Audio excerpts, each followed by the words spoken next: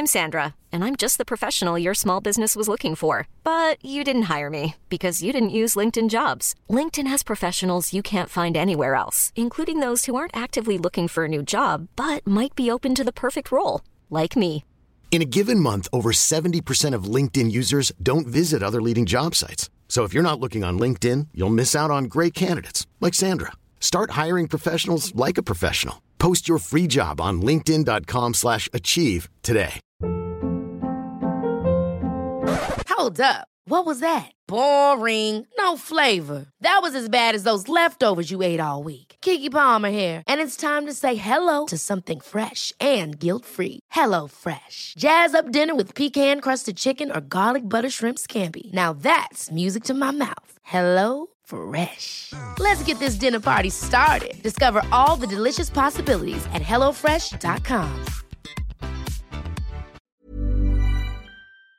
Varmt välkommen till Hockeytorsk säsong 3 episod 23. Ett avsnitt där vi möter generalsekreteraren för Svenska ishockeyförbundet Tommy Bostedt. Och är det så att du inte har laddat ner Acast-appen så hittar du all information om hur du gör det på hockeytorsk.se. Lyssnar du på iTunes? Ja, det är precis likadant med Acast. Glöm inte att trycka den där plussymbolen som gör att du får reda på när nästa avsnitt kommer, det vill säga prenumerationer. Vill du någonting? info@hockeytorsk.se är adressen. Varmt välkomna och nu kör vi.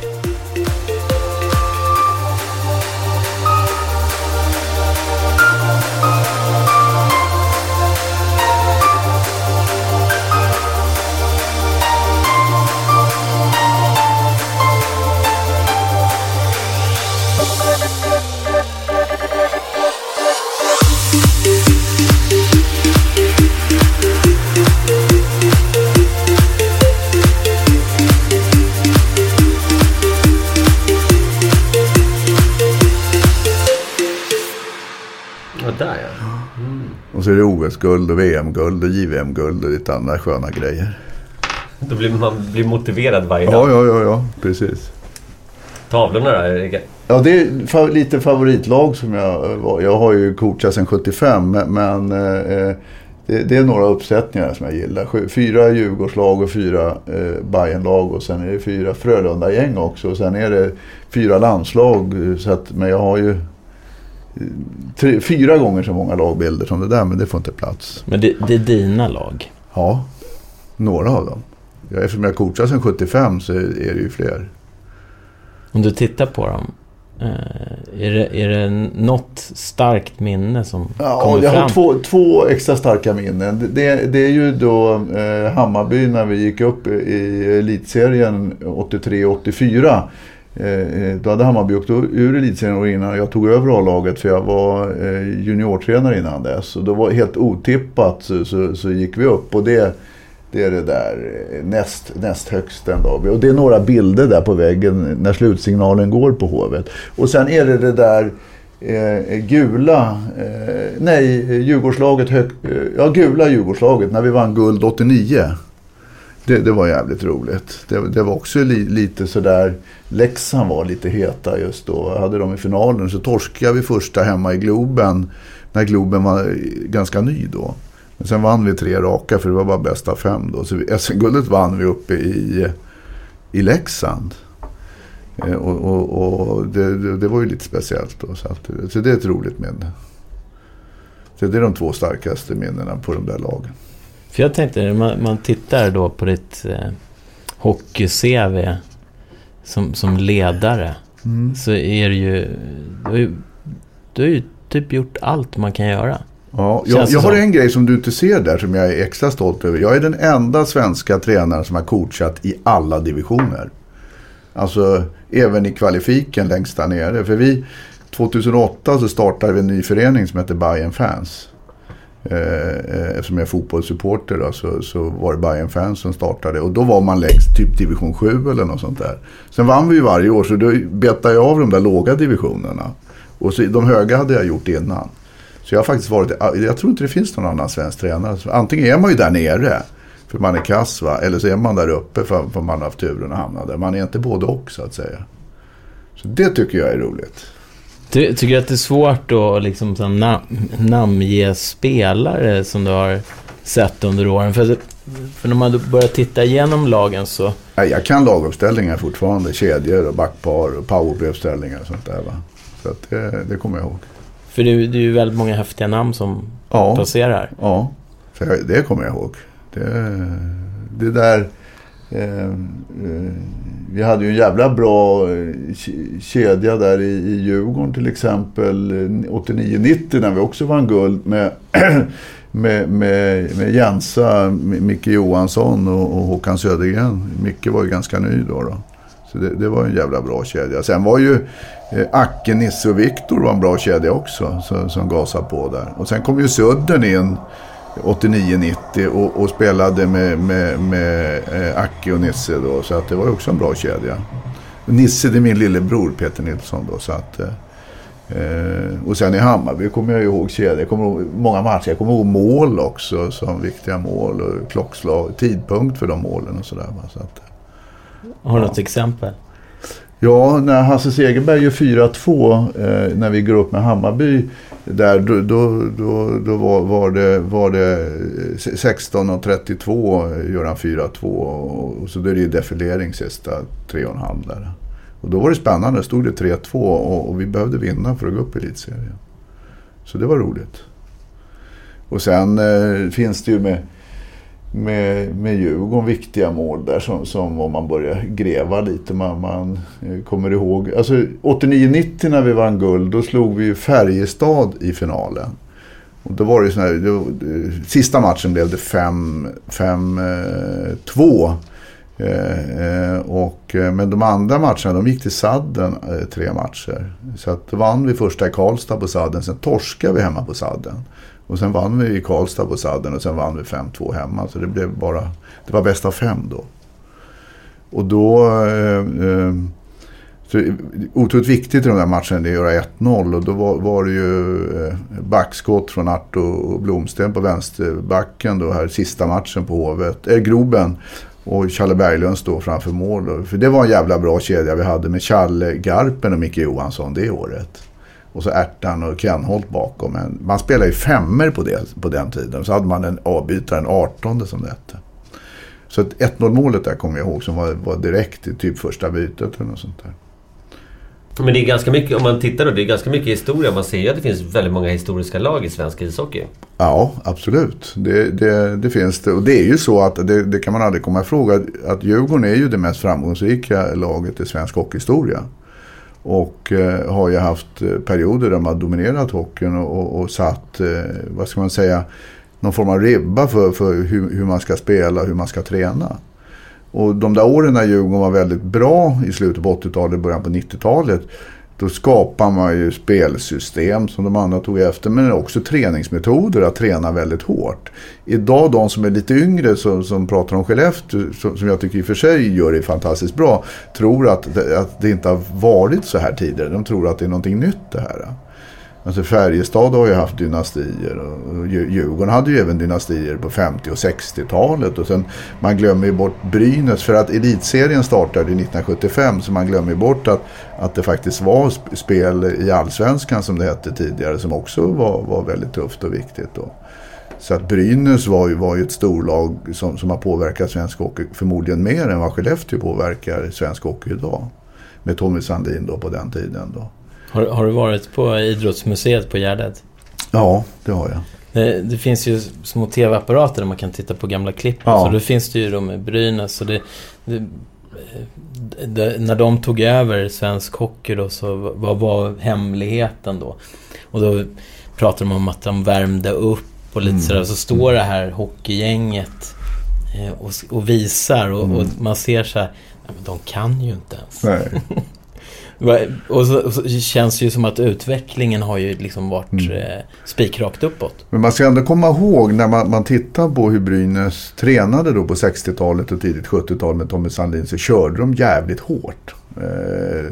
Det var ju såna här idiotträningar i sandgrop. Man köpte upp och ner tills man tuppade av och de lyfte vikter. Och Stigge och Börje Salming framförallt cyklade några mil till träningen och svimma och sen cyklade han hem efter det. Så att de tränade väldigt hårt och det var ju det som tog dem till bland annat det som tog dem till enorma framgångar på 60- och 70-talet Brynäs. Så det är väl lite det idag med Skellefteå, att de tränar väldigt hårt. Så att, men det är ju ingenting nytt så att säga. Det är många föreningar, många lag i svensk hockeyhistoria som har gjort det tidigare. Vad är det för skillnad på en hockeyspelare från 60-talet och en från idag?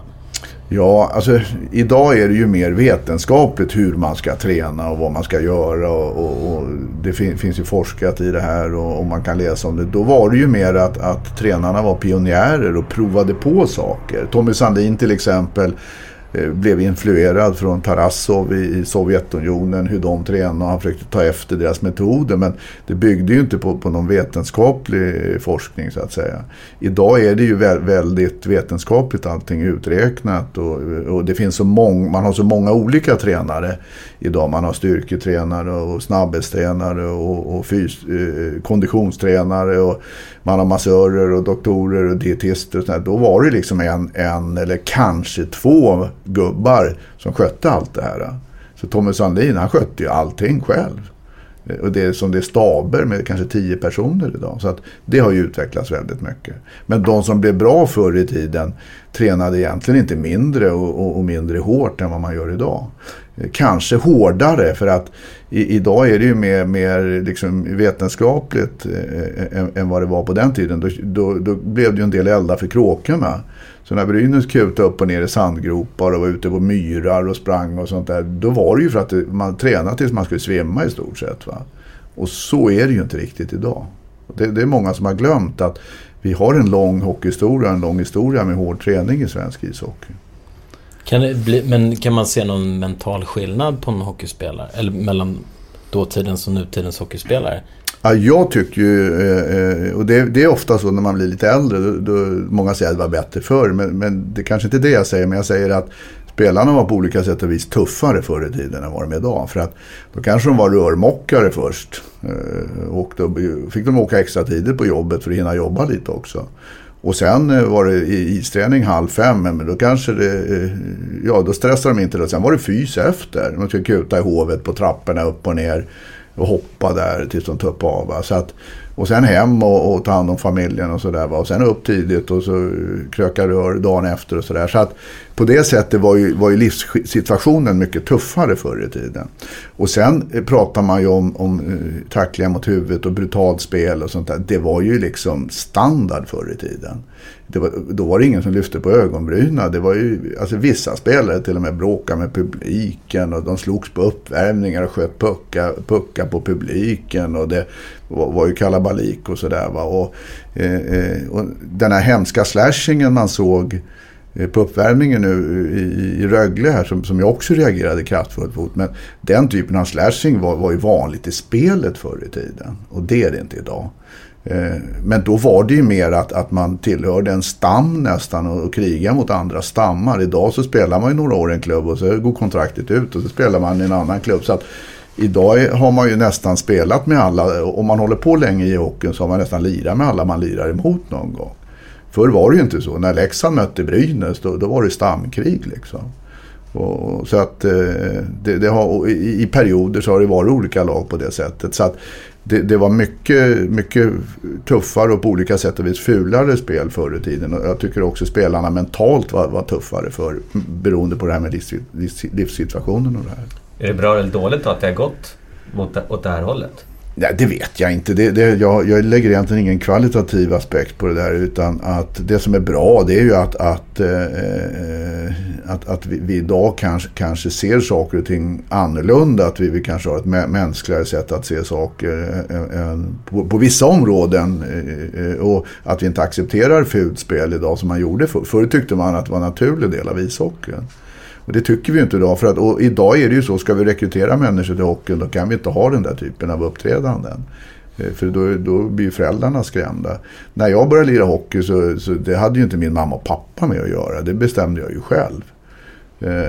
Jag började liksom åka grill i lekparken där man bodde i Hökarängen och man kontaktade ju någon klubb själv och frågade om man fick vara med. Det var inte mamma och pappa som gjorde det. De packade inte upp grejerna och skjutsa mig, utan man fick ju åka tricken dit man skulle träna. Så att, men idag är det ju föräldrarna som avgör vad ungarna ska hålla på med. Och då kan vi inte ha en sport som ser ut som det kanske på vissa sätt gjorde förr i tiden och sen ibland ser ut idag då. Utan då måste det vara ett schysstare uppträdande.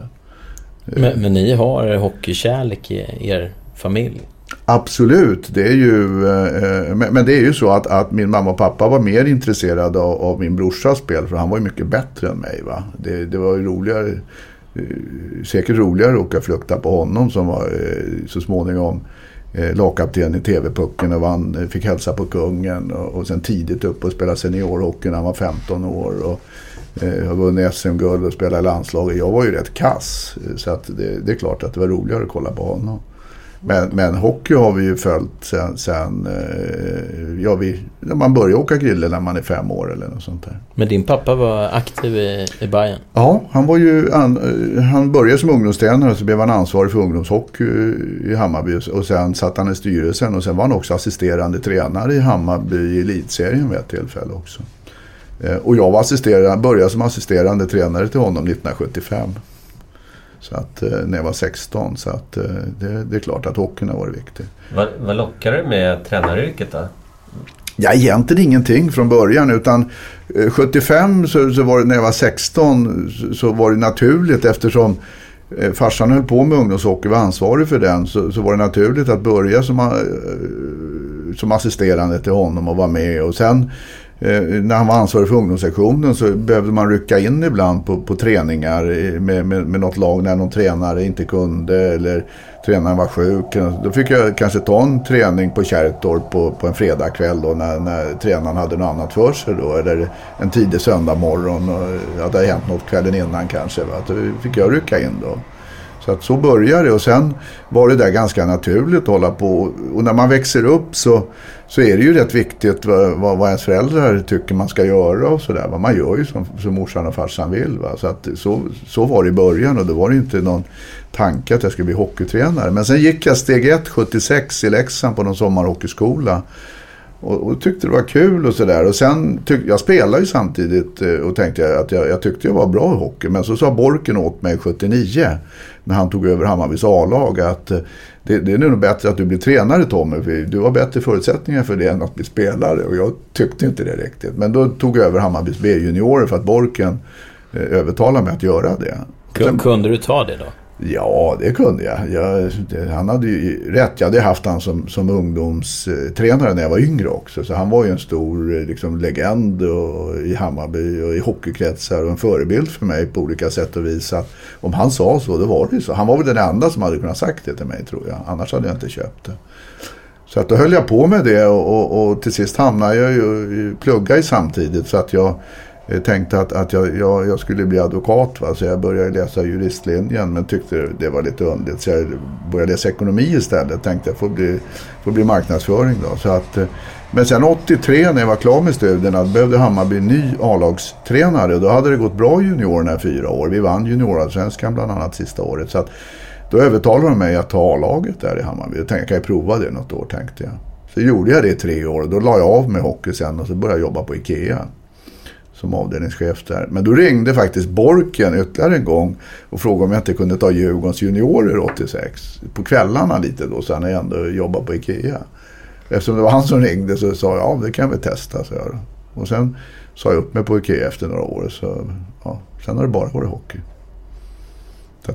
Så det var inte meningen alls på något sätt. För det var ju inte ett yrke det här förr i tiden. Det var ju någonting man gjorde på kvällarna. Och det får jag nog säga, om man ska ge Borken kredit så är det ju han som har gjort det här till ett yrke. Han var den första egentligen som var... Ja, Tommy Sandlin givetvis var ju heltidsanställd tränare. Men sen liksom, det var Borken som på olika sätt och vis genom höga krav på föreningar och spelare och sånt där gjorde tränarrollen till ett yrke. Sen blev det ju fler och fler föreningar som hade heltidsanställda tränare. Men alltså det är ju inte, alltså för mig är det inte så länge sedan många tränare jobbade och även var elitserietränare samtidigt. hela 80-talet egentligen så var det så. Utan det är väl först tidigt 90-tal som det endast blev ett yrke då. Så jag hade inte det här i mina planer att jag skulle bli tränare. Utan det var ju något jag gjorde under tiden så att säga, tills jag kunde börja jobba på riktigt. Vad drömde du om då, innan du blev hockeytränare? Nej, det var att bli hockeyspelare. Men jag var ju för kass. Jag var duktig i skolan och gjorde mina läxor och satt längst fram och skrattade åt de som svarade fel längst bak och sådär. Det visste jag inte om, men det har mina klasskompisar berättat idag. Att de tyckte jag var så jävla jobbig i plugget, att jag räckte upp handen hela tiden. Och sen så ibland så svarade jag utan att räcka upp handen. Och om de svarade fel så satt jag där fram och skrattade med min bästa kompis då. Så att jag var duktig i plugget och brorsan var ju bra, kanske inte lika duktig i plugget, men han var jävligt bra i fotboll och hockey och tennis. Så att jag drömde om att vara bra i idrott också. Men jag var inte lika bra. Så att det är ingen som drömmer om att vara bra i skolan, utan inte när man är grabb i alla fall. Men jag har haft en viss nytta av det idag. Att jag är lätt att läsa och sådär. Inte allt för svårt för att fatta heller. Så att, men det är klart, hade jag fått bli elitspelare och NHL-spelare så hade jag nog varit lyckligare. Men nu är du generalsekreterare. Ja, och min fru trodde jag var generaldirektör, för hon tyckte generalsekreterare lät konstigt. Så att, men det är en sån här titel som finns inom idrotten och i FN till exempel. FNs högsta chef är generalsekreterare. Vad gör du då på dagarna? Ja, jag gör ju allting. Jag förhandlar med sponsorer, träffar sponsorer och alltså jobbar kommersiellt och jobbar med avtal med olika, med SHL, förhandlar med Hockeyettan, med Hockeyallsvenskan och just nu håller jag på, det jag satt och skrev nu, det är kontakter med NHL om releaser av spelare till VM och sådär och så satt jag och mejlade med Per Mårts om VM-truppen, om spelare, vilka vi ska ha och inte ha och lite sånt där. Va? Så att, sen kan jag, som igår, då är jag på en träff med runda bordsamtal om mänskliga rättigheter. Det handlar om idrottens möjlighet att påverka andra nationer i hockeyvärlden, som i icke-demokratier, Vitryssland, Ryssland och vad det kan vara. Så förra veckan var jag på lunch hos Gabriel Wikström tillsammans med vår ordförande och pratade om idrottsministern, alltså Gabriel. Så att det är liksom stor, och sen kan det vara, sen var jag på dam-VM förra veckan och tittade på det och träffa folk och prata om damhockey med politiker och intresserade där nere. Så att, vad blir det sen nu då? Ja, nu ska jag till Ryssland nästa vecka med 3 kronor och vara med och få ihop VM-truppen. Så att det är stort och smått hela tiden. Och det är allt. Du var ute i Husby? Ja, just det. På Djurgårdens fantastiska projekt med hockey för alla där. Det är jättekul med att man har haft nästan 1200 pojkar och nästan 900 flickor inne under säsongen. Alltså personer med annan etnisk bakgrund, nysvenskar.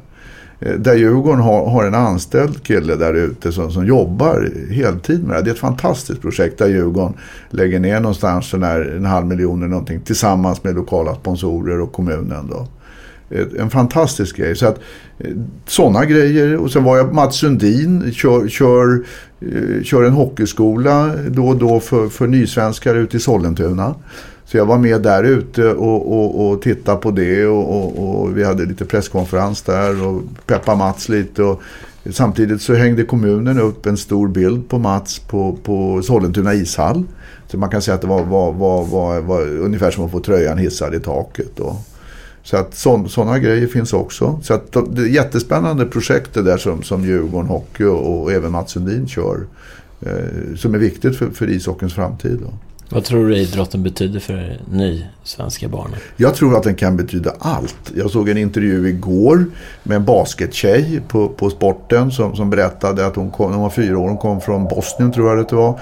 Så betydde basketen allt för henne. Hon fick kompisar, hon fick umgänge, hon fick lära sig prata svenska, hon kom in i samhället och tack vare det så mådde hon bra idag och var en bra medborgare eller vad man ska säga va?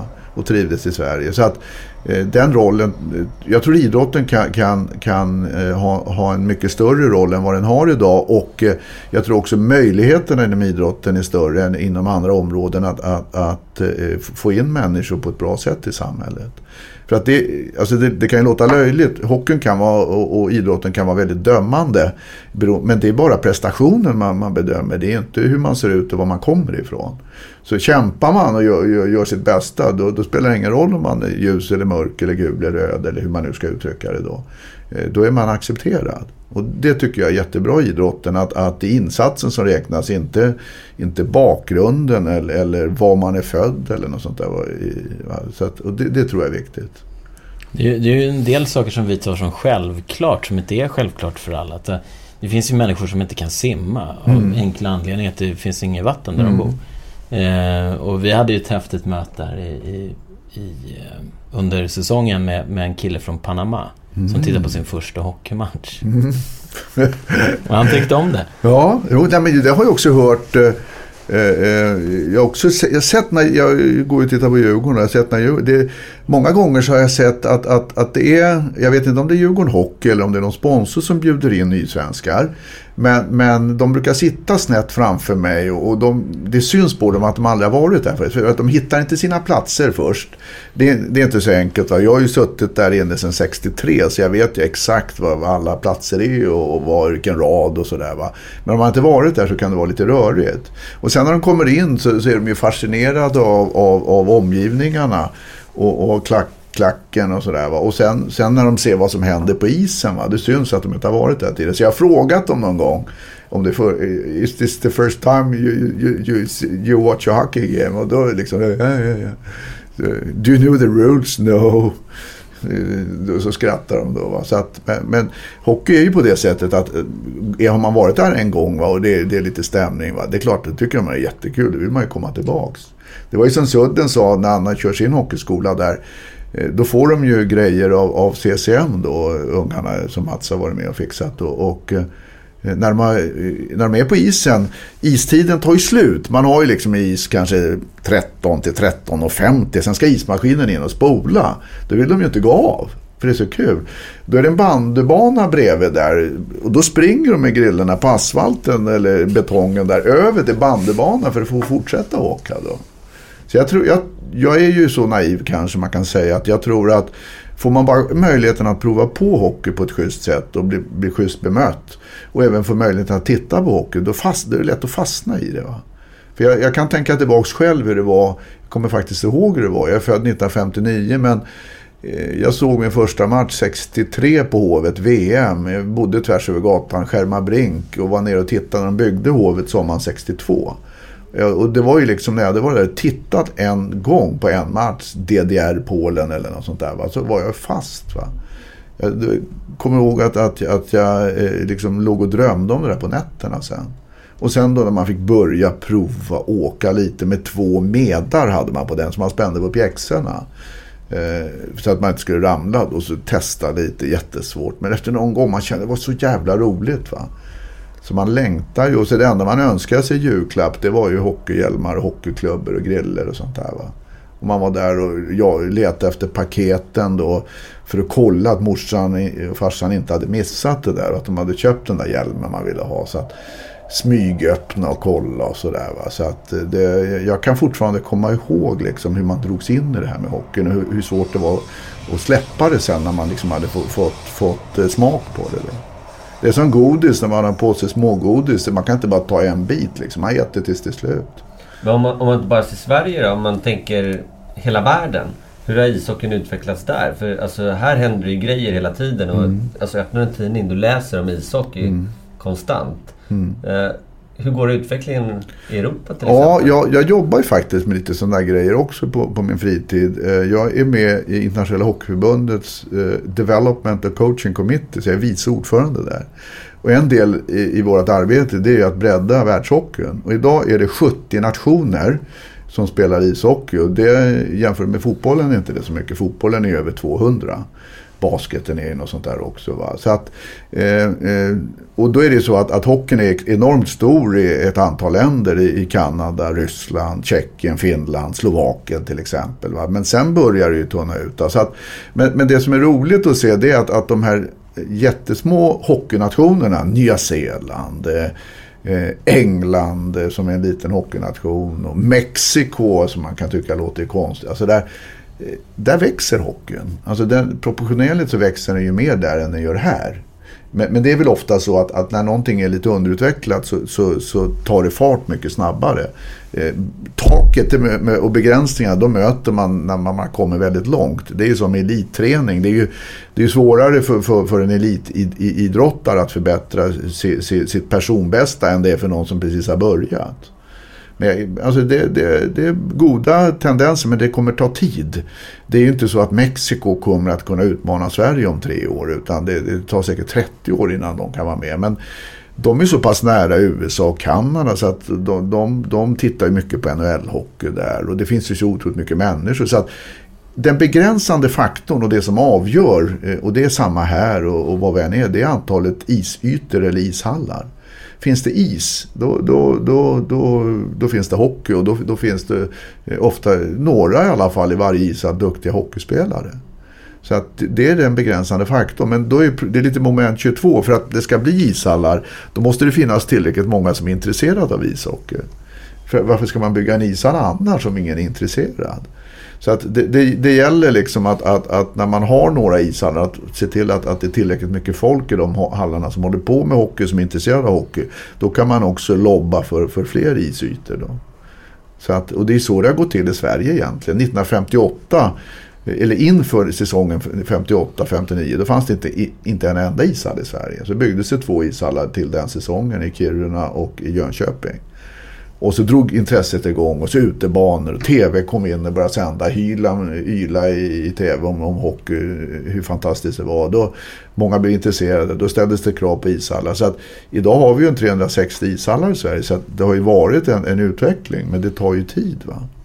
Den utvecklingen gjorde man ju i Kanada långt tidigare. Där spelade man i Stanley Cup på 20-talet i stora hallar, så att vi ligger ju lite efter Kanada där, men vi ligger ju före många andra som tur är. Jag hörde att Kina ska bygga, om det är 20 ishallar. Ja, och det är ju för dem bara en piss i Mississippi som man brukar säga, för att med tanke på folkmängd och den hyfsade ändå ekonomin som man har i Kina då. Utan det hänger ju på att de bygger ishallar, det hänger ju på olympiader och sånt, att möjligheter att vara med där.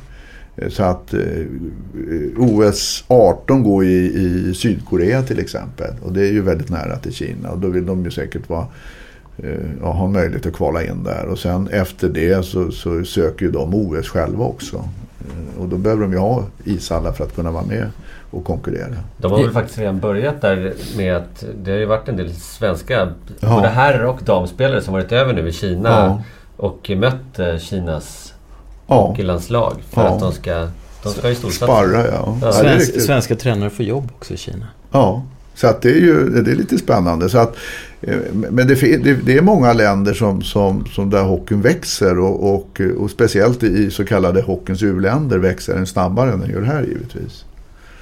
Vilka är de ultimata förutsättningarna om man tittar på Sveriges orter för att hockeyn ska växa? Ja, det är ju isytor i storstadsområdena.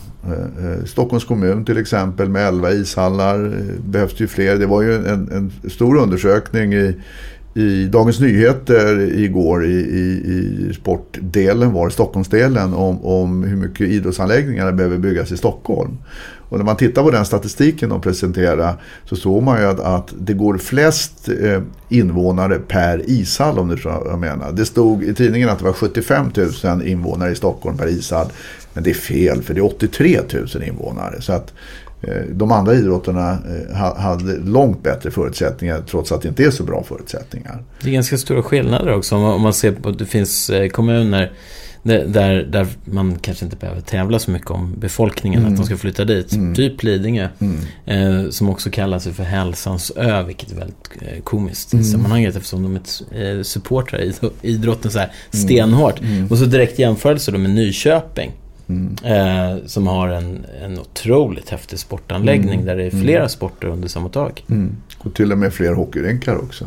Så att, nej men det är klart, det är ju, men jag tror att det där beror ju på, dels beror det på lobbyarbete, hur man arbetar från föreningar, från förbund och liknande. Jag tror att skälla och bråka, det hjälper liksom inte. Det är ingen som blir sugen att agera om man får skäll, utan det behövs långsiktigt lobbyarbete, att man liksom aldrig ger upp, droppen urholkar stenen, att man nöter på och att man har kunskap om det man gör, och att man också som till exempel Djurgården Hockey har en vettig verksamhet för människor med annan etnisk bakgrund, för tjejer och liknande, va? Ska man säga någonting negativt om hockeyn historiskt sett, så har det varit en sport bara för killar. Och med ursvenskt, om man nu kan uttrycka det på det sättet, ursprung. Och då, eftersom vi har väldigt många andra problem i samhället idag och saker som vi behöver göra, så är inte det kanske den bästa approachen om vi ska ha fler anläggningar. Utan då måste vi också ha en verksamhet som riktar sig mot 50% av den andra 50% av befolkningen, alltså tjejer, men också för nysvenskar då. Och där är många klubbar som tänker rätt idag, till exempel Djurgården Hockey. Finns det någonting som du skulle vilja ha önskar att ni hade gjort annorlunda för några år sedan? I svensk hockey? Ja, just det här att vi Rickard Fagerlund gjorde ju otroligt mycket positivt för ishockey när han var ordförande i Svenska Hockeyförbundet, men han gjorde ju en sak som inte var så jättebra. Han sa ju att hockey är inte för tjejer ska åka konståkning och rida, sa han i en intervju en gång, eller syssla med ridning, och alltså det påverkar ju vår rörelse, alltså om vår högsta företrädare säger så. Sen ändrade han så, gjorde AB, men det är ju lite marigt om man har haft den uppfattningen som man har torgfört. Den etsar ju in sig i medvetandet hos många då. Så att vi borde med eftertankens kranka blekhet, som man säger, har varit tidigare ute med att satsa på tjejhockey, och även för hockey för de som inte har det i sin kultur då när de kommer hit då. Men det är klart att man kan inte springa ikapp tåg om man har missat det, men man kan se till att man står på perrongen när nästa tåg kommer och hoppar på det tåget. Och det känns idag som vi är på väg att göra det i svensk hockey, för det är jättemånga klubbar ute i landet som jobbar med integrationsprojekt och också jobbar med tjejhockey. Alltså ungefär 150 klubbar idag har tjejhockey på programmet av 350 med ungdomsverksamhet, och backar vi 10 år så var det ju inte ens hälften som hade det av de här 150, så att det växer. Målsättningen är att alla klubbar i Sverige så småningom ska ha tjejverksamhet. Och den delen av svensk hockey som procentuellt sett, relativt sett, växer snabbast, det är rekryteringen av flickor till elithockeyn i något som kallas för 3 Kronors hockeyskola. Den växer med ungefär 20% varje år nu. Alltså 20% nya tjejer, det ökar varje år med 20%. Medan killarna ökar med 5% ungefär in i 3 Kronors hockeyskola. Så det är positivt. Leif Bork, här ringde ju dig och frågade om inte du skulle bli tränare. Var det du som ringde Leif Bork och sa att han ska bli förbundskapten för damerna? Det tyckte han var kul, för det hade han aldrig gjort förut. Han är ju lite pionjär så där, Leffe, och vill prova på saker som han inte har gjort. Och det var någonting mer han sa nu när han tog tjejerna som han skulle kanske också vilja göra fram till. Jo, TV-pucktränare hade han inte varit. Så det kanske är det han gör sen då när han har... Och då kanske han blir TV-pucktränare för något tjejlag då. För vi har ju också TV-pucken för tjejer som kallas för Stålbucklan. Så att... Ja, det var jag som kontaktade Leffe då, det är riktigt. Och det är jag glad för. Han gör ett jättebra jobb för våra damkronor. Och framförallt, förutom det sportsliga som han har lång erfarenhet av, så har han ju lyft intresset för damhockeyn. För Leffe är ju väldigt duktig medialt och han syns och hörs och framför sina åsikter på ett spännande sätt också. Finns det några frågor då som Hockeyförbundet jobbar med för att få ännu fler tjejer? Ja, framförallt är det då det här 3 Kronors hockeyskola för flickor som det heter. Det är ett sånt här rekryteringsprojekt då som vi driver, och där föreningar kostnadsfritt får ta del av det här projektet då, men man får såna här schyssta 3 kronor tröjor som man har på isen, och man får diplom och utbildningsmaterial och även handledningsmaterial och utbildning, hur man jobbar, hur det går till och allt sånt här, va. Och sen sjösätter vi en ny kampanj till hösten som handlar om att det är både för pojkar och flickor. Vi kommer att skicka ut ett personligt brev till alla som är födda vissa år. Jag tror att det är 08, 09 och 10. Och i Sverige är det ungefär 350 000 ungar. Och då har vi valt ut cirka 200 000 av de här 350 som bor i närheten av en förening eller en isyta. De får ett personligt brev som är kopplat till den närmaste föreningen, och där de får en unik hemsida varje unge som vi bjuder in, där de kan gå in och anmäla sig och titta för träningstider och sånt här, va? Och i det här projektet så strävar vi efter så låga kostnader som möjligt och prova på utrustning och sånt här då.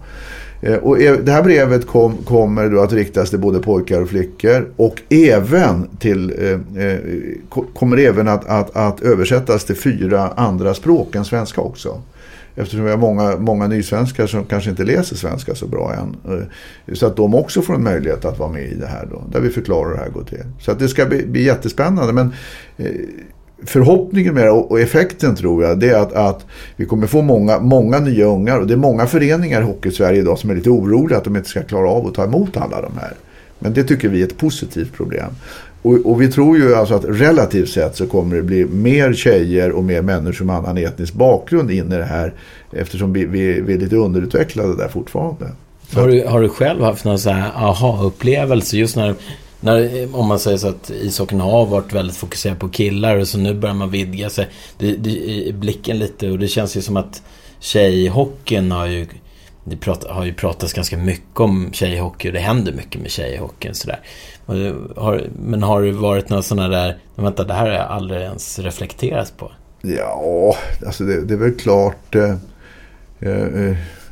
Alltså, det beror på vad man menar, men en sån där aha-upplevelse jag hade, det var i Turin 2006 när tjejerna vann ju silver då. Och när de hade vunnit mot USA i semifinalen. Vi hade ju som omklädningsrum, jag var med som scouting coach då till 3 kronor. Då hade herrarna omklädningsrummet bredvid damerna, och när damerna kom av isen och hade vunnit, då stod hela herrlaget uppställda liksom och bildade häck. Sudden och Lidas och Foppalla och jubla och klappa händerna och krama om tjejerna, och då, det var en form av aha-upplevelse att fan, när till och med de här världsstjärnorna tycker det är jävligt kul när damerna vinner en sån här viktig match, va? Då finns det möjligheter liksom i damhockeyn att skapa någonting, va? Så att det var en jävla skön känsla. Sen var det inte riktigt så du frågar, jag förstår det. Men jag tänker, men det är ju, alltså det finns ju en del så här strukturella utmaningar. Att alltifrån, alltså, många tjejer vill ju gärna spela med killar. Och så när de kommer upp lite i ålder, men då ställs ju krav på att faktiskt kanske ta ett omklädningsrum. Ja, nej, men det är helt riktigt. Och det är ju en sak som vi diskuterar idag när vi pratar om fler tjejer in i hockeyn. Att det är ju inte bara ett hockeyförbundsproblem och ett klubbproblem. Det är ett kommunproblem. För att då har man byggt 4 stora omklädningsrum. Och då förutsätter man ju att alltså de 2 lagen som ska spela match nu, de har ju 2 rum. De som ska spela efter, och de som håller på att spela har 2 rum. Och sen om det är några tjejer med de där lagen med killarna, då får de gå in i något domarrum eller någon städskrubb. Jag hörde ett väldigt bra förslag hur man kan göra. Tjejerna vill byta om med killarna och sitta och snacka där inne. De är ju en del av laget. Men de vill inte gå på toaletten och duscha ihop med killarna. Och därför kan man göra så att man kan ha lite skärmväggar. Man kan ha lite provisoriska lösningar. För så har de gjort i andra länder tydligen. Och så har vi inte tänkt riktigt i Sverige. Så att om man har 2, jag menar Erika Holst som jobbar hos oss här, hon är ansvarig för utvecklingen av damhockeyn. Hon spelar ju till och med TV-pucken med killarna. Det är klart att hade man då haft en liten skärmvägg och en dusch där inne som bara var för henne och Maria Roth var med också förresten för dem, då hade de kunnat svida med grabbar. Och det är ju snacka taktik och sådär. Det spelar ingen roll om man är kille eller tjej, och ska man spela ihop så behöver man ju vara ihop. Hiring for your small business? If you're not looking for professionals on LinkedIn, you're looking in the wrong place. That's like looking for your car keys in a fish tank. LinkedIn helps you hire professionals you can't find anywhere else, even those who aren't actively searching for a new job but might be open to the perfect role. In a given month, over 70% of LinkedIn users don't even visit other leading job sites. So start looking in the right place. With LinkedIn, you can hire professionals like a professional. Post your free job on linkedin.com/achieve today. Hold up. What was that? Boring. No flavor. That was as bad as those leftovers you ate all week. Keke Palmer here. And it's time to say hello to something fresh and guilt-free. Hello Fresh. Jazz up dinner with pecan-crusted chicken or garlic butter shrimp scampi. Now that's music to my mouth. Hello Fresh. Let's get this dinner party started. Discover all the delicious possibilities at hellofresh.com. Hey, Dave. Yeah, Randy. Since we founded Bombas, we've always said our socks, underwear, and T-shirts are super soft. Any new ideas? Maybe sublimely soft. Or disgustingly cozy. Wait, what? I got it. Bombas. Absurdly comfortable essentials for yourself and for those facing homelessness. Because one purchased equals one donated. Wow, did we just write an ad? Yes. Bombas. Big comfort for everyone. Go to bombas.com/ACAST and use code ACAST for 20% off your first purchase. Så att där brukar jag känna och ha upplevt att det där har vi inte tänkt igenom riktigt. Va? Så där finns det förbättringar att göra och det tycker jag är viktigt att vi gör också. Det måste vara väldigt många som har åsikter om Svenska ishockeyförbundet också hela tiden, känns som. Absolut. Vilken är den vanligaste missuppfattningen som folk har? Ja, det är att vi bestämmer. Och då förstår man inte riktigt hur en folkrörelse är uppbyggd. Alltså idrotten är en folkrörelse. Och där är det egentligen så, det är en omvänd maktpyramid om man tittar i ett företag. Där är det ju liksom när man klättrar, ju högre upp man kommer desto mer bestämmer man, va? Men här är det ju så att vi är ju till för våra medlemmar, det är ju våra föreningar framförallt då. Och det är de som har makten genom distrikten, och Sverige är uppdelat i 22 hockeydistriktsförbund. De här distriktsförbunden 22 består ju av de föreningar som finns i varje distrikt då. Jag menar Stockholms hockeyförbund, det är ju Djurgården, AIK, Hammarby, för att nämna några klubbar som vi känner till, och så alla de andra här. Och när Stockholms hockeyförbund har ett årsmöte, då är det klubbarna som väljer styrelse och viktiga positioner i Stockholms hockeyförbund. Så är det ute i landet på de andra 21 distrikten också. När Svenska hockeyförbundet har ett årsmöte, då är de här 22 distrikten som väljer hockeyförbundets styrelse. Och hockeyförbundets styrelse är ju de som sedan anställer generalsekreterare och sådär, va? Så att indirekt så är det föreningarna som avgör om jag får ha kvar mitt jobb eller inte. Det är inte jag som kan säga till föreningarna att nu skärper ni, nu gör ni så här, annars jävlar, utan det är de som tvärtom kan säga till mig, nu skärper du, annars så byter vi ut i stort sett. Så att det är en missuppfattning att vi är någon sorts myndighet som sitter och pekar neråt, va? Vi är till för medlemmarna, och det är framförallt våra föreningar. Och gör vi inte vi vårt jobb, då byter de ut oss. Och då byter de ut våran styrelse, och då byter styrelsen ut oss. Så är det. De här hockeypärmarna här, utbildningsmaterialet, det är ju måste vara ett jättearbete bakom dem. Det var ju roligt, men 2002 så genomförde vi en junior-temautredning i svensk ishockey. Vi samlade, det var ett av mina första uppdrag, och egentligen den anledningen till att jag anställdes på förbundet. Jag tränade i Frölunda innan dess, och de ringde och frågade om jag ville bli utvecklingschef på förbundet, men jag sa att det vill jag inte. Jag ska bli elittränare. Det är ungefär som när Borken sa till mig att jag skulle bli tränare första gången, att nej, jag ska bli elitspelare, va. Men sen efter ett tag så tyckte jag det var rätt kul. Och mitt första uppdrag, det var att på något sätt få ordning på juniorhockeyn i Sverige. För den var så jävla dålig. Vi var sådär 8 i världen eller någonting då. Och då startade vi en junior-temautredning där vi samlade hockey-Sverige och tittade på saker och ting som vi inte var så bra på. Och en av de saker som vi inte var bra på, det var ju utbildning, och framförallt, vi hade inget bra utbildningsmaterial. Vi hade liksom 3 tunna böcker eller något sånt där. Det var det vi hade. Så att efter den här utredningen så bestämde vi oss för att få ordning på en massa grejer, bland annat på det här med utbildningsmaterial. Så då började vi skriva och producera och leverera pärmar och digitalt material. Alltså då var ju fortfarande DVD-skivor och CD-skivor poppis. Alltså den digitala världen såg inte riktigt ut 2002 som den gör idag då. Så att då skrev vi pärmar och vi skrev DVD-skivor, vi producerade material, så att vi har väl sålt en 100 000 sådana här pärmar.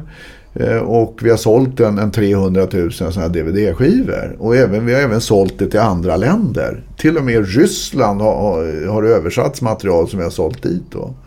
Så att det är massor med material. Och det är liksom basen i våran hockeyutbildning idag på alla nivåer. För att i de här pärmarna så är det ju läroplaner för hur man rekryterar, utvecklar spelare hela vägen upp till seniornivå. Och sen när man är på elitnivå så har vi ett material idag, ett material också. Men idag är allt det här digitaliserat, och vi har en sån här utbildningssajt som heter hockeyakademin.se där det finns digitaliserat, så att pärmen är inte lika viktig idag tycker vi. Men när jag är ute i Hockeysverige, vilket är väldigt mycket, så brukar jag alltid gå in i omklädningsrum och tränarrum och morsa på coacher och sådär. Och i alla tränarrum så står de här pärmarna. Det är rätt lustigt, va? Och jag tittar, så öppnar, så på första sidan så har jag min bild där och så något flashigt som jag säger och så min namnteckning då så här då, va. Och så tänker jag, fan vad ung jag såg ut 2003 och sådär, va. Så att jag tror att det här är liksom en ryggrad för oss i svensk ishockey, där med utbildning och utbildningsmaterial, och det får vi aldrig tumma på.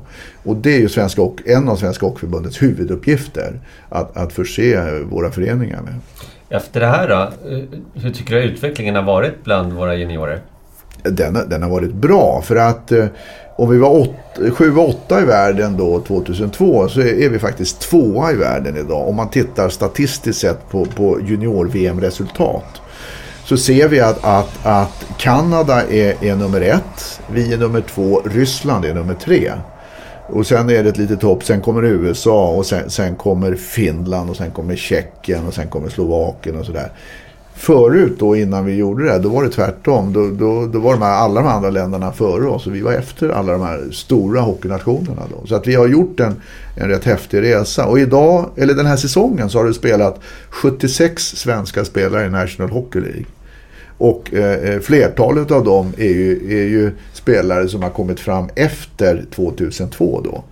Man tycker idag att en 87 är ganska gammal då. Han är ju 28 år som Bäckström. Han känns som att han har varit med i 100 år i elithockey. Men han var en av de första som kom in i det här programmet som vi skapade 2002. För att han var ju 15 bast då. Och det är då liksom juniorresan börjar lite. Men är han inte bäst i världen då? Ändå, om vi ser på antalet utövare och jämför länderna emellan. Jo, det är klart att man kan ju med statistik kan man bevisa mycket, och om vi gör något mått på att vi är 9 miljoner och Kanada 32 miljoner och att de har 10 gånger fler ishallar än vi har, så är det klart att på det sättet så kan man nog säga att vi är bättre än Kanada. Men de facto, om man bara tittar på placeringar och resultat och antal NHL-spelare, så är Kanada bättre än oss. Och det är ju så att Kanada vinner i OS. Nu fick vi inte chansen riktigt i OS. Vi hade kanske våra 3 bästa centrar spelar ju inte med Henke Sedin och Zeta och Bäckes då, som av olika anledningar inte kunde vara med, va.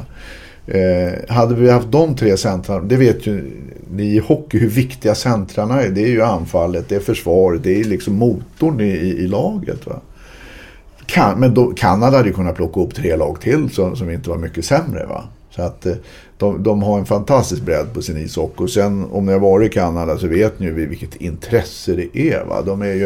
Jag var ju igår på en sån här politikkonferens och där på att säga om mänskliga rättigheter, och kvinnan från mig bredvid var från Amnesty International och hon var född i Montreal och nu boende i Sverige. Vad tror du första hon började prata med mig om? Mänskliga rättigheter eller ishockey? Det är självfallet ishockey.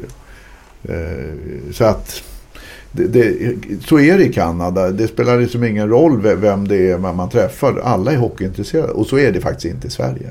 Här är bara halva befolkningen som är väldigt intresserad. För en vecka sedan så träffade jag en kanadensisk kvinna. Hon var inte intresserad av hockey. Fantastiskt. Hon fick en huvudvärkstablett. Ja. Men de här pärmarna och sådär, är det kopplat... Jag var på en presskonferens för 3 kronor och då pratade de om talangtrappan. Ja, just det. Och den tyckte jag lät intressant. Ja. Men de som inte vet vad är talangtrappan? Jo, det är ju så här att det var en av de saker vi också skapade efter den här junior-teamutredningen. Det är att Svenska Hockeyförbundet bedriver då en mängd olika sådana här utvecklings- och elitcamper, och vi har många olika landslag, det finns ju hockeygymnasium och sådana här saker, och där när spelarna är 14 år så gör vi en första samling över hela landet med cirka 500 spelare på 11 olika platser. Där vi tar in spelarna en fredag, lördag, söndag och kör en camp och går igenom teknik, taktik, fysik, näringslära och såna här saker och förklarar för spelarna och visar vad som fordras för att bli elitspelare. Ur de här 500 spelarna sen så i slutändan så blir det då, kan man säga, efter 6 år ett JVM-lag på cirka 25 spelare. Och några andra blir ju elitspelare också då, förutom de som är med i JVM. Men den här trappan då går ut på att varje år så är det några camper och några utbildningsinsatser som görs. Och från 15 års ålder så har vi ett ungdomslandslag då, där man börjar spela, och sen när man är 16 så har vi ett hockeygymnasium som pågår under 3 år. Så att det är en mängd olika kvaliteter på den här trappan. Så man kan väl säga att det är en elitförberedande verksamhet, den här talangtrappan då. Och det handlar om camper, hockeygymnasium och landskamper. TV-pucken är en del av det här också till exempel då. Så att i varje årskull så är det ungefär 500 spelare som går in. Och man kan väl säga att i slutändan är det 50 kvar. Så att det försvinner 450. Det blir cirka goda år så blir det nästan 50 elitspelare. Men från början var det 6, kanske 7000 som började när de var knattar. 5, 6, 7, 8 år då. Så att man förstår på det sättet hur svårt det är att bli elitspelare. Det är ju en väldigt bred bas i början och så blir det en väldigt smal spets i slutändan. Hur viktig är TV-pucken för en elitkarriär? Ja, det är ju så här. TV-pucken har en del avarter. Det finns en del utslagning för att när man inte kommer med i TV-pucken blir man utslagen och kanske ledsnare. Några som är med i TV-pucken tycker det blir så mycket så de ledsnar. Men med allting så finns det avigsidor. Däremot så vill jag påstå till 90% är det bara positiva saker med TV-pucken. Och 10% negativt, 90% positivt. Och det som är väldigt viktigt med TV-pucken, det är ju dels att man får träffa likasinnade i sin region och spela ihop med likasinnade i sin region. Men sen får man också spela emot sådana som kommer från andra delar av landet som man aldrig har spelat emot tidigare. Det är som att jämföra lite grann med om man ska bli bra brottning, så kan man inte hålla på att bryta med lillbrorsan i 8 år. Va? Då står man ju still och stampar. Man måste gå till någon annan gård och utmana någon som är lite större för att få känna på dem lite. Och sen lite längre hemifrån och brottas med någon annan. Då. Det är samma med det här, att man måste få liksom, om man nu vill uppåt i systemet, få spela och träna med och mot de som är likvärdiga och kanske bättre också. Och sen är ju TV-pucken viktig ur ett annat perspektiv också. Det är den enda ungdomsturneringen som är under hela egentligen Sveriges Radios eller Sveriges TV, det heter väl Sveriges Radio från början, historia har funnits med i tablån. Sen 1959 har den här ungdomsturneringen visats på TV. Och den har ju hjälpt till att skapa en popularitet kring ishockeyn. Nu tittar inte lika många idag. När jag var grabb och växte upp, då såg ju hela plugget TV-pucken. Alla. Hade man inte sett TV-pucken fanns det inget att snacka om på skolgården när man kom på måndagen sen. Och man tittade ju till och med på ismaskinen i pausen när man åkte runt och spola, för man tyckte det var rätt spännande då. Det säger ju en del om min uppväxt kanske, men många hade det så på den tiden. Det var inte så mycket annat att kolla på TV. Men alltså den här populariseringen av ishockey som TV-pucken har inneburit, va, den är också otroligt viktig. Det finns ju de då som säger att lägg ner TV-pucken, men det är ungefär som att tycker jag brukar ta en liknelse. Det finns ju avarter i skolan också. Det finns ju saker i svensk skola som inte är bra. Vi kan ju inte lägga ner skolsystemet för att det finns saker som inte är bra. Då får vi försöka förbättra dem istället. Och det är ju samma med TV-pucken, att eftersom 90% är bra och 10% kanske är problem med utslagning och så här, då får vi försöka göra saker så att vi tar bort så mycket som möjligt av det här negativa. Alltså att lägga ner, det är ingen lösning. Och det finns noll förståelse för det i Hockey-Sverige. TV-pucken är extremt starkt förankrad i Hockey-Sverige och är förmodligen det starkaste varumärke vi har i svensk hockey idag. Alltså vem man än frågar i Hockey-Sverige så har vi ett intresse i TV-pucken. Både på breddnivå och elitnivå. På senare år så har man ju också man har lärt känna fler spelare som har tagit alternativa vägar i collegehockey, och så plötsligt är de i NHL och så har vi aldrig hört talas om dem. De blir ju fler och fler.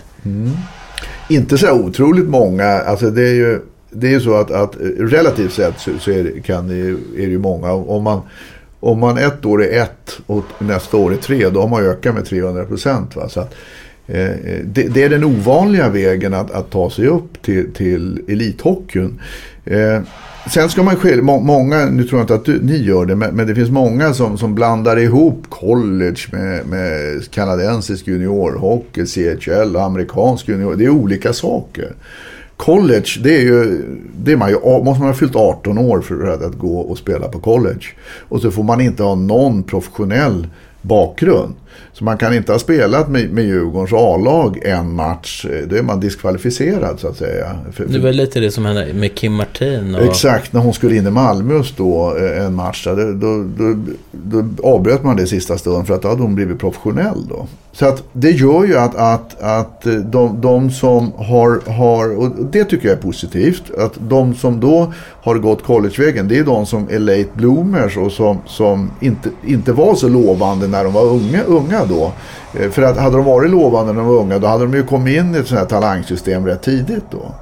Utan då har de och också kanske tidigt bestämt sig för, eller föräldrarna bestämt sig för att studierna är viktiga och det finns en framtid efter hockeyn. Och då är ju college jättebra. Och då är det så att jag tycker att huvudmålet om man nu går collegevägen, det ska ju inte vara att man ska bli elitspelare. För att det är ganska många som går på college, men det är ju ytterst fåtal av dem som blir NHL-spelare. Många är ju där och man kanske spelar division 2 college eller någonting, men man får en väldigt fin utbildning samtidigt som man har nytta av när man sen kommer hem till Sverige igen. Så att och att gå igenom den kanadensiska juniorligan, statistiskt sett så är det inget bra sätt att göra, för att där finns det otroligt många lag. Det är ju 3 divisioner i CHL då, med Western Hockey League, Ontario Hockey League och Quebec Junior Major Hockey League. Och i varje division så är det någon sån här 20 lag, så att det är ju 60 lag med 25 spelare. Det är jättemånga spelare. Och procentuellt sett så är det inte så många av dem som blir NHL-spelare som det borde bli då, va? Och europeer genom CHL, det finns några som har gått den vägen, Gabbe Landeskog till exempel, men det finns dussinfalt fler som aldrig har blivit hockeyspelare efter att ha valt den vägen. De flesta svenskar som blir elitspelare, de flesta europeer som blir elitspelare och NHL-spelare, de går genom de nationella systemen med juniorhockey och allsvensk hockey eller SHL-hockey och landslagshockey, och på det sättet blir NHL-spelare. Och alla de största europeiska spelarna som har spelat i NHL, ingen av dem har spelat i CHL.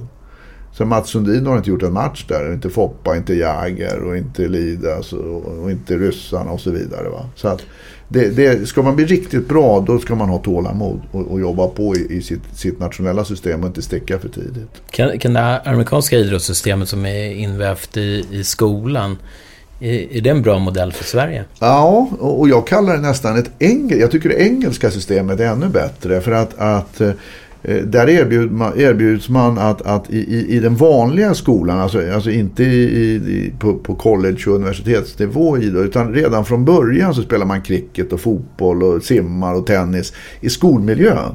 Man har skoluniform, vilket jag tycker är jättebra. Det blir ingen modehets, så att man, alltså alla är lika, va? Oavsett om man är rik eller fattig, så har man samma kläder, inte likadana kläder givetvis. Och man har också möjlighet att idrotta om man är oavsett om man är rik eller fattig. Man kan köra cricket och fotboll eller vad man nu vill göra på skoltid och under professionell ledning. Jag tycker det är ett jättebra system, och då utnyttjar man också idrottsanläggningarna när de ofta står tomma. Och idrottsanläggningar, det är ju en kraftig och tung kostnad för samhället om man bara ser det som en investering för själva bygget då. Och inte tänker på effekten av det, samhällsnyttan och allting. Va? Så att jag tycker att det engelska skolsystemet, om det är svar på din fråga när det gäller idrott, det tycker jag är jättebra. Det är intressant. Och tyvärr i Sverige så har vi ju gått andra vägen. Vi har ju typ en gympatimme i veckan eller något sånt där för ungarna, vilket är total fel, va? För att det visar sig, och det vet man om man går till sig själv, att ska man sitta still och jobba mycket och skriva och räkna och sånt där, så behöver man röra på sig kontinuerligt. För då har man mer energi när man ska jobba stillasittande. Och växer du upp och kroppen ska mogna och muskler ska sättas och man ska hitta all motorik och allting, då måste man ju röra mycket på sig. Så att jag tror vi ska gå mot ett sånt system med idrott i skolan. Det tycker jag. Men hur tycker du att en förening idag kan arbeta med en skola till exempel? Ja, och det finns ju många föreningar som gör det. Inte bara på gymnasienivå utan även, för man kan ju välja idrott som tillvalsämne i skolan och även på grundskolenivå då idrotta på skoltid, va? Vilket jag tycker är alltså grundskolenivå då, vilket är väldigt bra. Men jag tycker man kan ta det här längre, så att nu är det ju nästan så att du måste vara med i föreningen för att kunna utnyttja den möjligheten. I England är det ju inte riktigt så, att då kan ju alla utnyttja idrotten och prova på idrotten även om man inte är med i någon förening, och på det sättet komma in i en förening. Idag måste man ju nästan, om man ska hålla på med idrott, då måste föräldrarna pula in den i 5-6 åldern i en idrottsförening, annars kommer man inte in sen. Speciellt då i storstadsområden där det bor mycket människor. Och det tycker jag är inget bra att det ska vara på det sättet. Du har kärlek för 2 klubbar, sa du? Ja. I fotboll så var det Hammarby och i hockey Djurgården. Men så tänker jag då på liksom hela din uppväxt som på något sätt har varit i Hammarby hockey. Så måste du ju ändå ha känts när konkursen blev ett faktum och Bayern fans hockey bildades. Mm. Jo, men det är så här, va, så att nu det är lika bra att reda ut det där ordentligt, att på elitnivå så håller jag ju på Hammarby fotboll och Djurgården hockey. Och det beror ju på att jag har en bakgrund i både och, så att säga, och av olika anledningar. Jag har jobbat 7 år i Djurgården, så det är klart att i SHL så håller jag på Djurgården. Jag har varit 4 år i Frölunda, jag har varit i Linköping och sådär, va? Men Djurgården är den tid som jag har varit längst tid som tränare. Och det är inte så konstigt då att jag håller på Djurgården i SHL.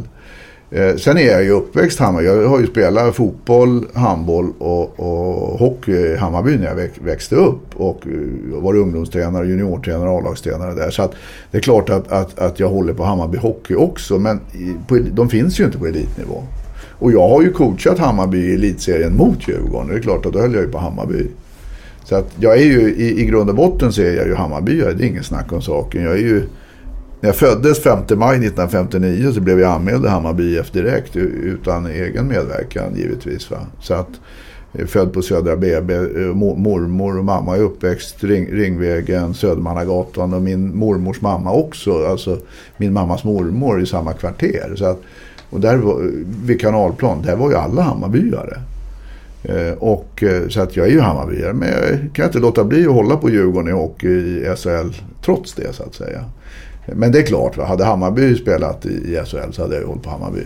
Så att men det måste ju ändå varit ett väldigt häftigt ögonblick. För jag minns den här artikeln när man berättade om Bayern fans och det här laget som bildades. Det kändes som att det var många som slöt upp.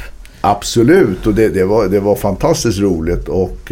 Men jag kände det också som en plikt, för att jag tycker ju då var jag landslagschef och utvecklingschef, och jag tyckte det var Sveriges bästa hockeyjobb. Nu har jag haft turen fått ett ännu bättre hockeyjobb, och utan den utbildning och den satsning den utbildning jag fick i Hammarby och den satsning Hammarby gjorde på mig när jag växte upp, så hade jag aldrig varit här.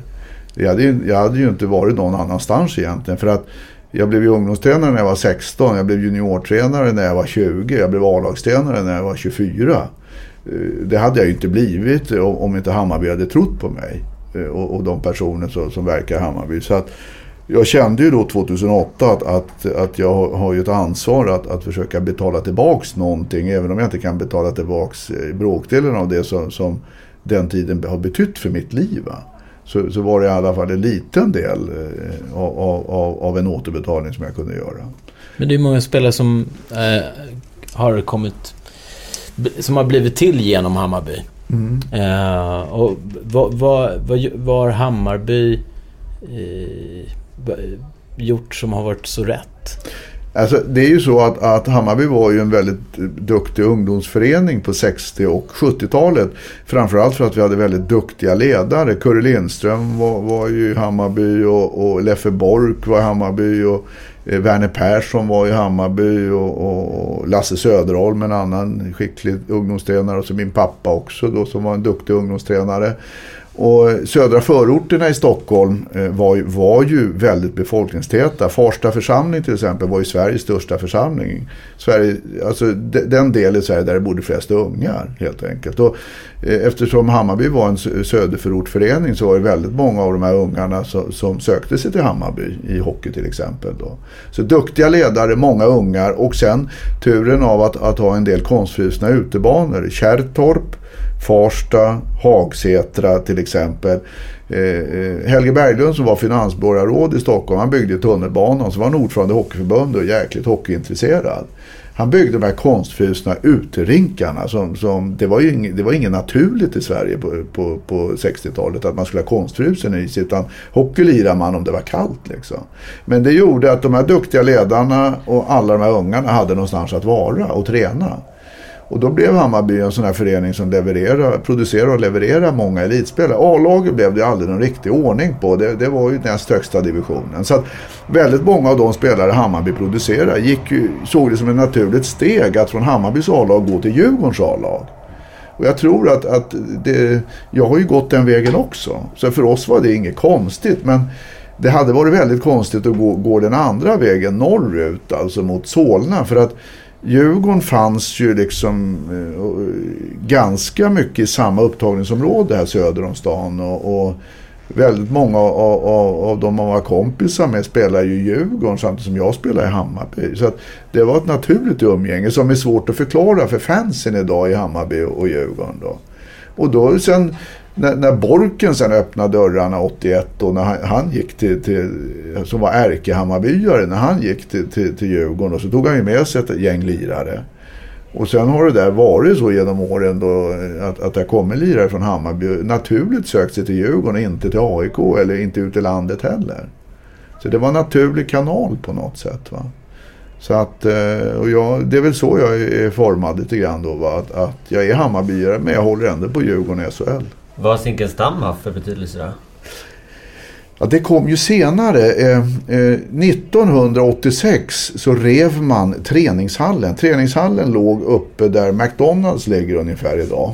Där låg ju då Johanneshovs träningshall. Bredvid låg en 11-manna gräs fotbollsbana, och bortanför närmare Nynäsvägen där Globen ligger så låg det en grus 11-mannabana där fotbollen körde då. Men då kan man säga att Hammarby och Djurgården och AIKs junior och delar av ungdomsverksamheten hade ju träningshallen som sin hemvist. Sen skulle man bygga Globen. Då rev man träningshallen. Och då vet jag var med där och skrek och gapade och protesterade grejer då, för att vi sa att det blir katastrof där. Då byggde man då den här konstfrusna ränken och den här provisoriska som det var ladan nere på Zinken. Och sen blev ju det Hammarbys hemvist. Då blev det ju Hammarby bara som huserade där nere med Thomas Storm i spetsen då, och massa andra duktiga ledare, Jan-Åke Tiens och så vidare. Och då blev ju det som Hammarbys fabrik där nere, och det var första gången i historien Hammarby IF hade haft en egen ishall. För tidigare så delar man ju då träningshallen med andra föreningar, och innan dess så var man ju på Kärrtorp och utomhus, Hagsätra och Farsta IP och sådär då. Och då blev det möjligheter för Hammarby att driva en fabrik då, med ta fram Nisse Ekman och Christian Huselius och Jeppe Björk och massa bra spelare där nere. Va? Så att då blev Zinken viktig i ett senare perspektiv då. Nu är jag så gammal så jag tycker 1986 är modern tid då. Då hade det en betydelse då. Jag har hört att du har haft Gretzkys klubbor i typ garaget. Ja, jag har haft mycket. Brorsan och jag var ju så här ökända klubbsamlare när vi växte upp på Hovet. Vi tiggde ju klubbor och då var det en vaktmästare. Det finns ju en sjukdom som heter vattenskalle. Och en av vaktisarna hade det. Han var väl inte riktigt, mådde inte så jättebra och hade ingen riktigt löpsteg. Man fick ju inte tigga. Ska man kunna tigga klubbor på Hovet så måste man ju hoppa över staket och vara där i spelarigången. För att annars kommer man inte åt lirarna. Så vi hade ju strategier, brorsan och jag, där om vi var där själva. Att en hoppa över där vattenskallen stod. Och då kom han då, det var den här vaktvästan då, och jagade den av oss då. Då kunde den andra hoppa över och sticka när lirarna gick av isen och stod där och tigga och se ledsen ut och säga man har inga klubbor och det är jättejobbigt och sådär då. Och det var ju några lirare som man visste, lärde sig av vilka som var schyssta då och gav bort klubbor. Så att då hade vi ju då Hökarängens största klubbförråd hemma i källaren, jag och brorsan då. Och sen hängde det där i lite när man sen hade möjlighet att få tag i schyssta klubbor då sådär. Att man brukar fråga någon lirare så här, man kan inte få din klubba sådär då. Så att, och då har ju på det sättet samlar ju lite klubbor även sen. Bobby Hall frågade jag då. Vi hade kompisar i Winnipeg när han spelade där och kanadiker som spelade med oss i Hammarby från 73 och då fick man ju hans klubbor och sen mötte vi faktiskt Wayne Gretzky en Friends när jag coachade Djurgården på Globen. Och då hade jag ju då frågade jag Gretzky efter hans klubb. Då fick jag en klubb av honom där jag tiggde det då. Som coach då. Det är inte alla som gör. Kanske med autografen på. Sen hade jag någon gammal Bobby Hall-klubba då. Som jag hade fått på mitten på 70-talet av Bobby Hall. Och så spelade hans son då, Brett Hall, spelade i det här laget. Så då bad jag Brett och då hade stod Bobby Halls autograf. Då var det Brett att skriva bredvid Bobbys klubba. Då var det så, var har du fått den där ifrån, sa han då. Så den har jag fått av din storebrorsa, sa jag till honom då. Som bodde hemma hos oss nu vid någon tidpunkt då när de var här och spelade. Så att, och då fick jag Messis autograf på den klubban också. Och de där sen stod ju i vårats garage och cykelförråd och så här. Och när mina unga växte upp, nu är de vuxna, då spelade de ju landhockey fortfarande. Så då ibland så körde de ju med de där klubborna på landhockeyn då. Så att de blev lite nötta, blev lite som tandpetare som det kallas för när man nöter klubbor i landhockey då. Har du kvar då? Ja, någon har jag kvar. Jag har spart någon. Så någon från Sudden har jag från när han kom upp där för 25 år sedan någonting med hans autograf på. Och sen har jag någon från Bobby Hall också kvar. Men mycket har ungarna. De lånar ju ut till alla de andra, du vet. Det var det 10 unga som kutade runt med mina schyssta autografklubbor där. Och körde landhockey och slog av dem och sådär. Men det är väl det tycker jag är mest tragiskt idag av allting. Det är att man inte ser någon landhockey.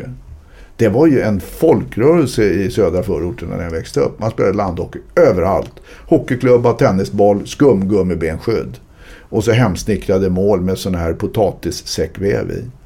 Och så var det matcher och turneringar och man körde ju överallt, va. Varför är det så? Ja, det är knappt folk vill vara ute. Så jag har en teori. Ja, det är bra. Och jag tror att det är så pass enkelt att hockeyklubbarna idag vänder sig till specialiserade hockeybutiker. Och hockeyutrustningar är rätt häftigt att gå och titta på, känna på, få drömma. Och att exponeringen av ishockey har flyttat från de allmänna affärerna till specialaffärer. Men varför lirar man inte landhockey då? Nej, men jag tror inte att du exponeras inte för hockey på samma sätt. Nej, det är väl det också. Och sen är det, tror jag ändå det där att det är ju, alltså mycket aktiviteter är ju skapade idag för att man ska vara inne, va. När jag växte upp fanns det ju ingen sån här dagis och fritids och sånt där, va. Innan man bara pluggade så var man ju hemma med morsan. Nu ska jag inte säga att vi ska gå tillbaks, men vad fan och morsan skulle vara städat och fint när farsan kom hem från jobbet. Då fick man inte vara inne. Det var bara ut med alla unga, va. Och vad ska man göra, va? Börjar några lira landhockey, då är ju alla med på det. För det är ju ett sånt enkelt sätt. Och en tandpetare och en tennisboll, så kan man, och ser man några stycken så kör man. Alltså tandpetare, det är hockey. När man nöter, alltså man spelar på asfalt med en hockeyklubba, då blir bladet väldigt smalt och spetsigt. Och det ser ut som en tandpetare. Därför kallas det för tandpetare i Hökarängen. Och den vill man ha på hockeyn sen, för den kunde man skjuta höjdare med. Men det fick man inte för domaren, för att det är ju inte eller regelmässigt att ha en tandpetare. Den är för spetsig. Vi fick ett mejl från en lyssnare som undrade, hans son är 8 år och spelar ishockey, och så ställde han frågan, ska min son använda träklubba eller kompositklubba? Nej, jag tycker ju att man ska ha träklubba, en bra anpassad träklubba, för att det är en annan känsla i ett naturmaterial. Om du tänker några av de bästa teknikerna vi har fått fram i det här landet, de har ju växt upp med träklubba. Krobbe Lundberg är ju outstanding, han kommer aldrig bli slagen, och han växte ju upp med träklubba. Kenta Nilsson hade ju givetvis träklubban när han växte upp, och han hade ju grymma handleder också, som ni känner till. Christian Uselius, husse, som är lite yngre, för mig i alla fall, han är född 78 då, så att han hade också träklubba. Så att om det är de som säger att man inte kan lära sig dribbla och sådär med träklubba, så har de fel. Och några av de hårdaste skyttarna genom tiden, världens hårdaste slagskott ever, Robert Marvin Hull, Bobby Hull. Han sköt ju nästan 190 km/h, men han hade träklubba. Först CCM och sen Northland.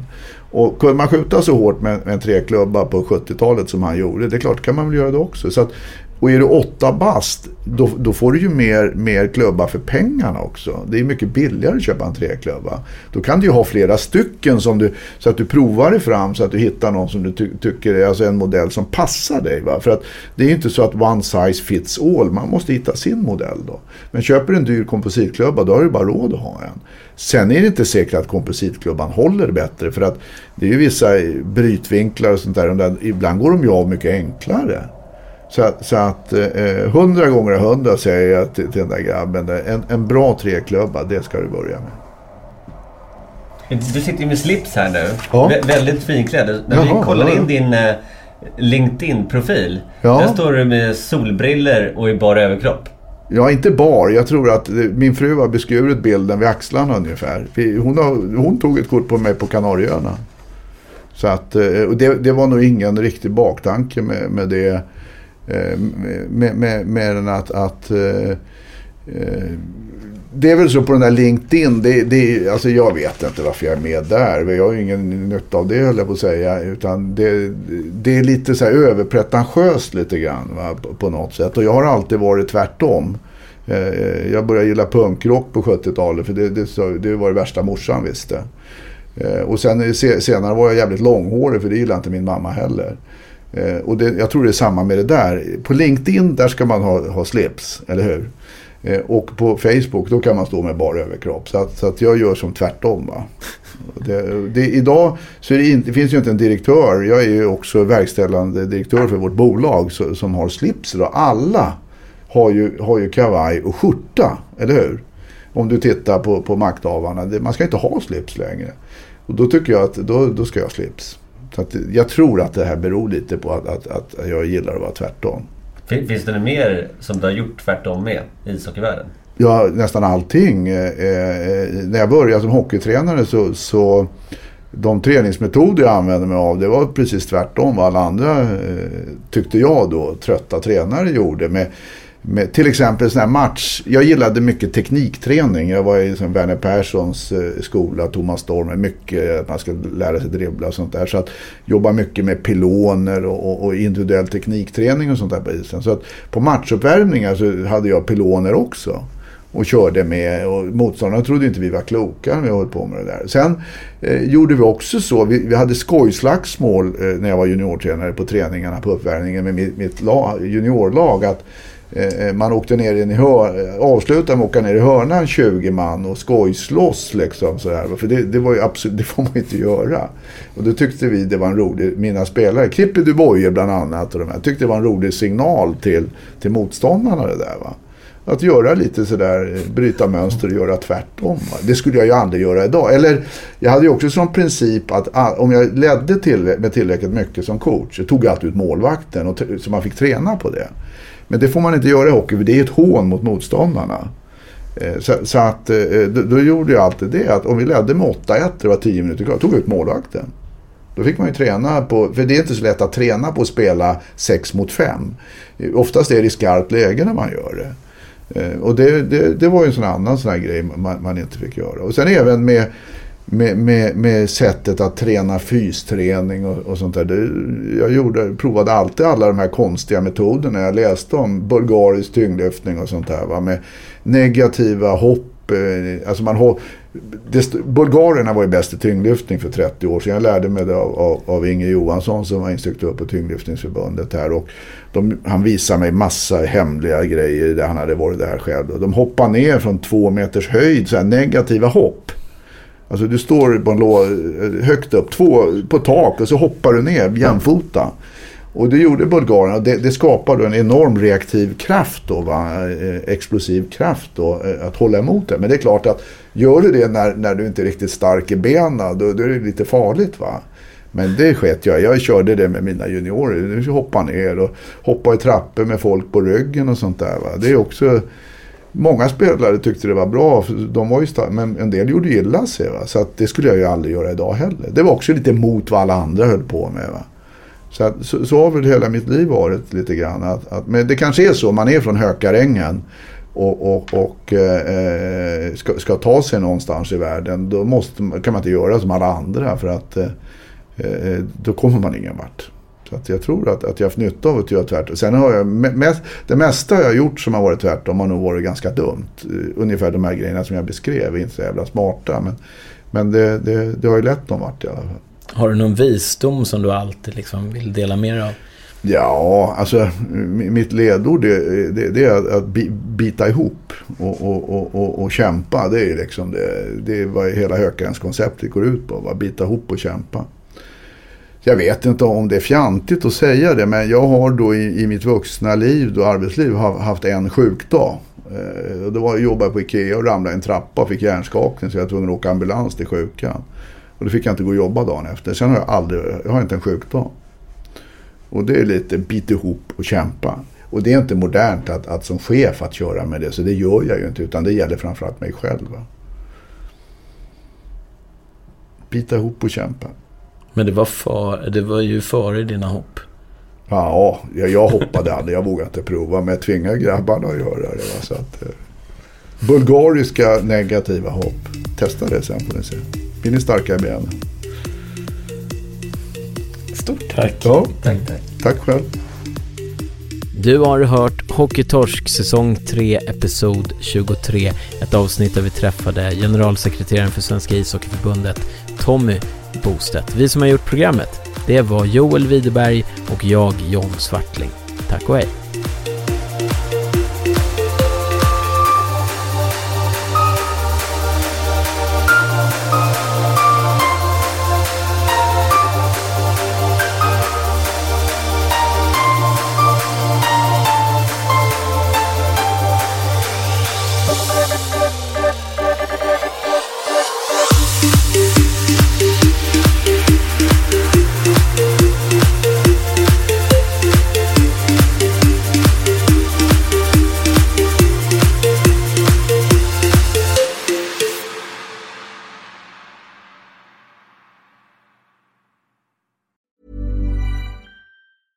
Ever catch yourself eating the same flavorless dinner 3 days in a row? Dreaming of something better? Well, HelloFresh is your guilt-free dream come true, baby. It's me, Keke Palmer. Let's wake up those taste buds with hot, juicy pecan-crusted chicken or garlic butter shrimp scampi. Hello Fresh. Stop dreaming of all the delicious possibilities and dig in at HelloFresh.com. Let's get this dinner party started.